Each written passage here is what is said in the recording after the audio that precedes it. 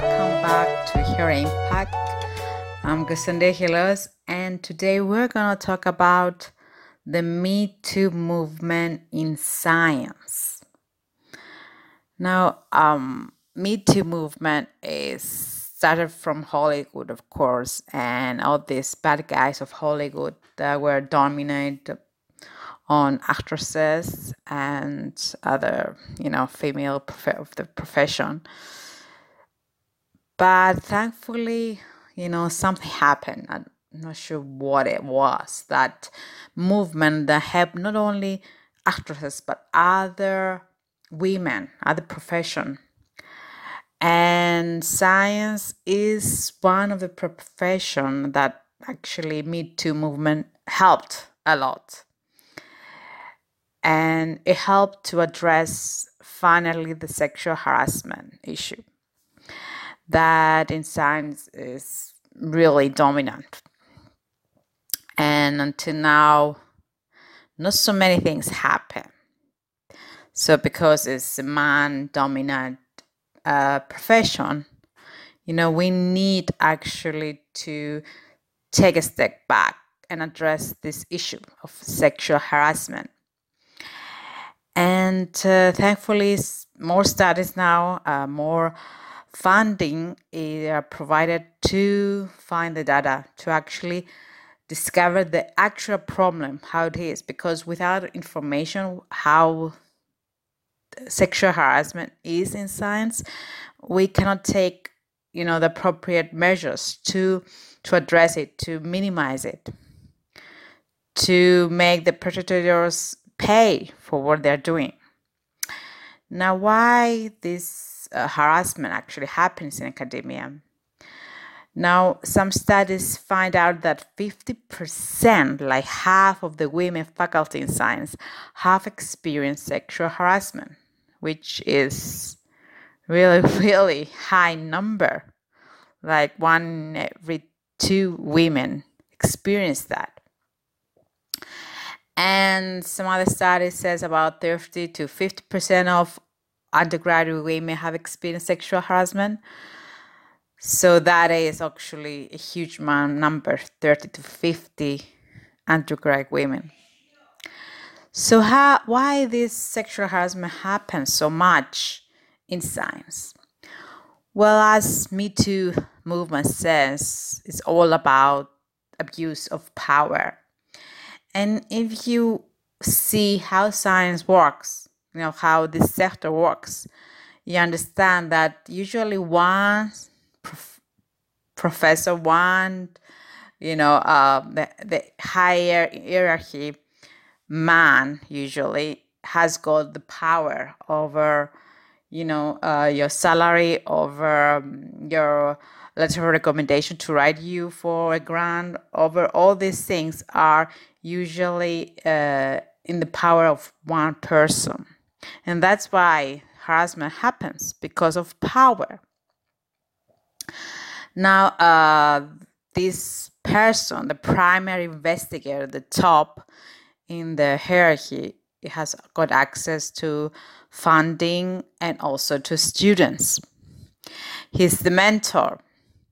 So the students really depend on him for funding, for money for their rent and everything. Depends of the situation.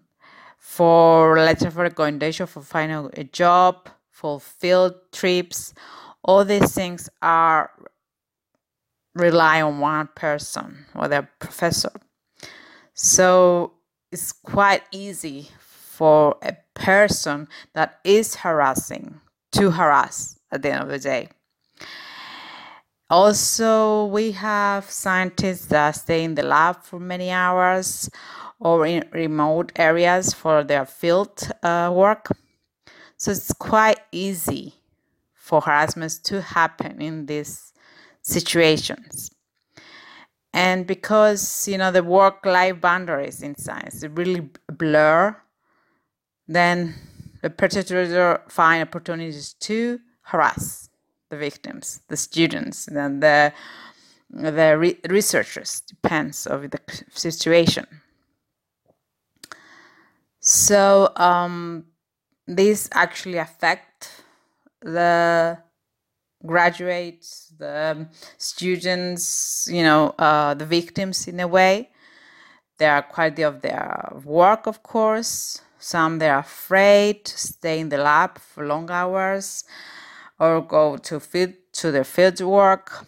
I mean, all this is happening. So if happens too much, too brutal, some they choose even to leave science because of this sexual harassment, because of this scandal that rarely come out.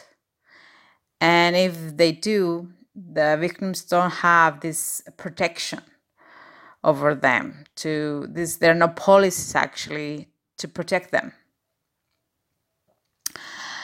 So this is happening in science, and thankfully for the Me Too movement, especially in America, things are happening that can become better for the sector. Unfortunately, Europe is not so much in doing things to improve.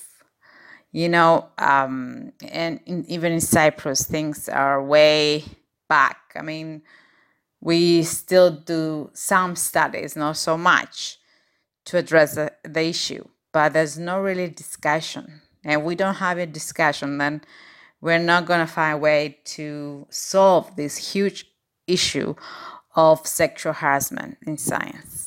Because that is one of the reasons that women are leaving science. And science is actually disappointing women because of that. So we need to change things. We need to have policies for that. We need to get power back from the professors, from the primary investigators. They have access to huge funding, budgets. So the funding agencies need to have some policies that if these people are harassed, then they're not going to get their funding because of that. So this, in a way, a lot of ways actually to address this problem, to kind of solve it.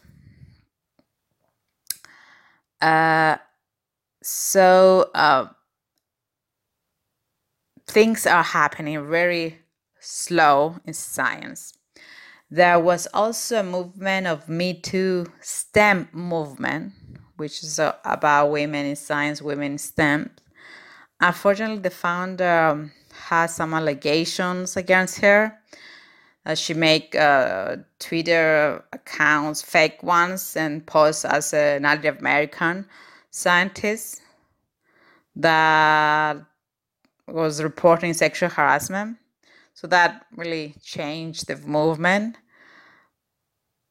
But some women came forward because of the movement, and they said about their stories. They share, heartbreaking stories and for losing opportunities, for the pain, their system failing them to protect them.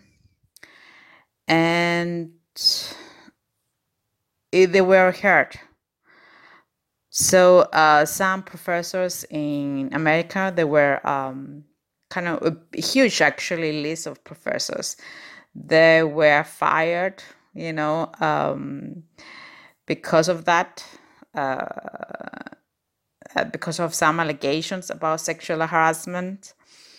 And that is actually, thankfully, good. But also the opposite side of having male professors, male primary investigators, they don't accept to mentor female students because of sexual harassment.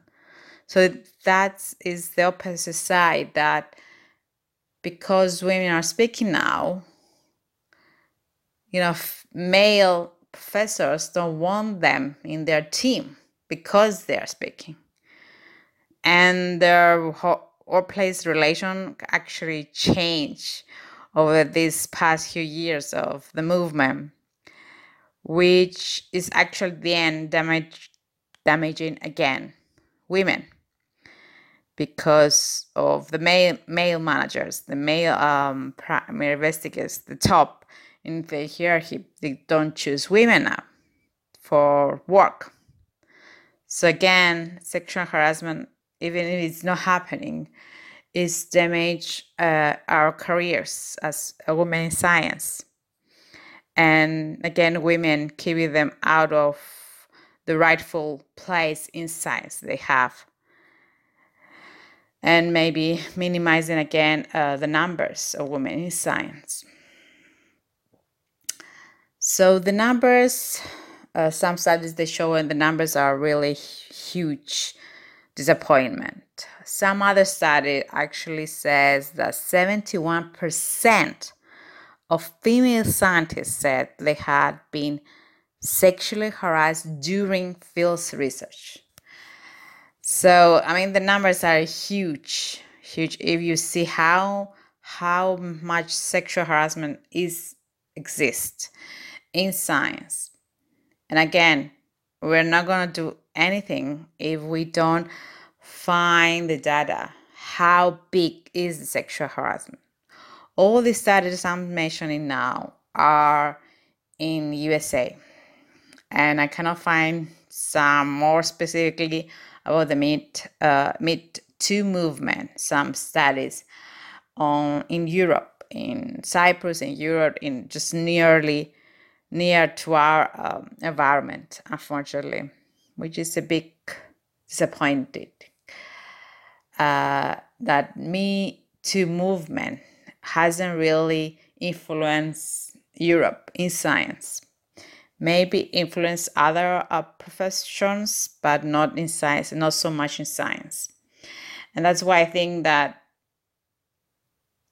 Me Too movement in science didn't really happen so much, because it didn't show a big change. It shows some change maybe in USA, but not so much in other places. And until we have change globally, then we will not have change at all.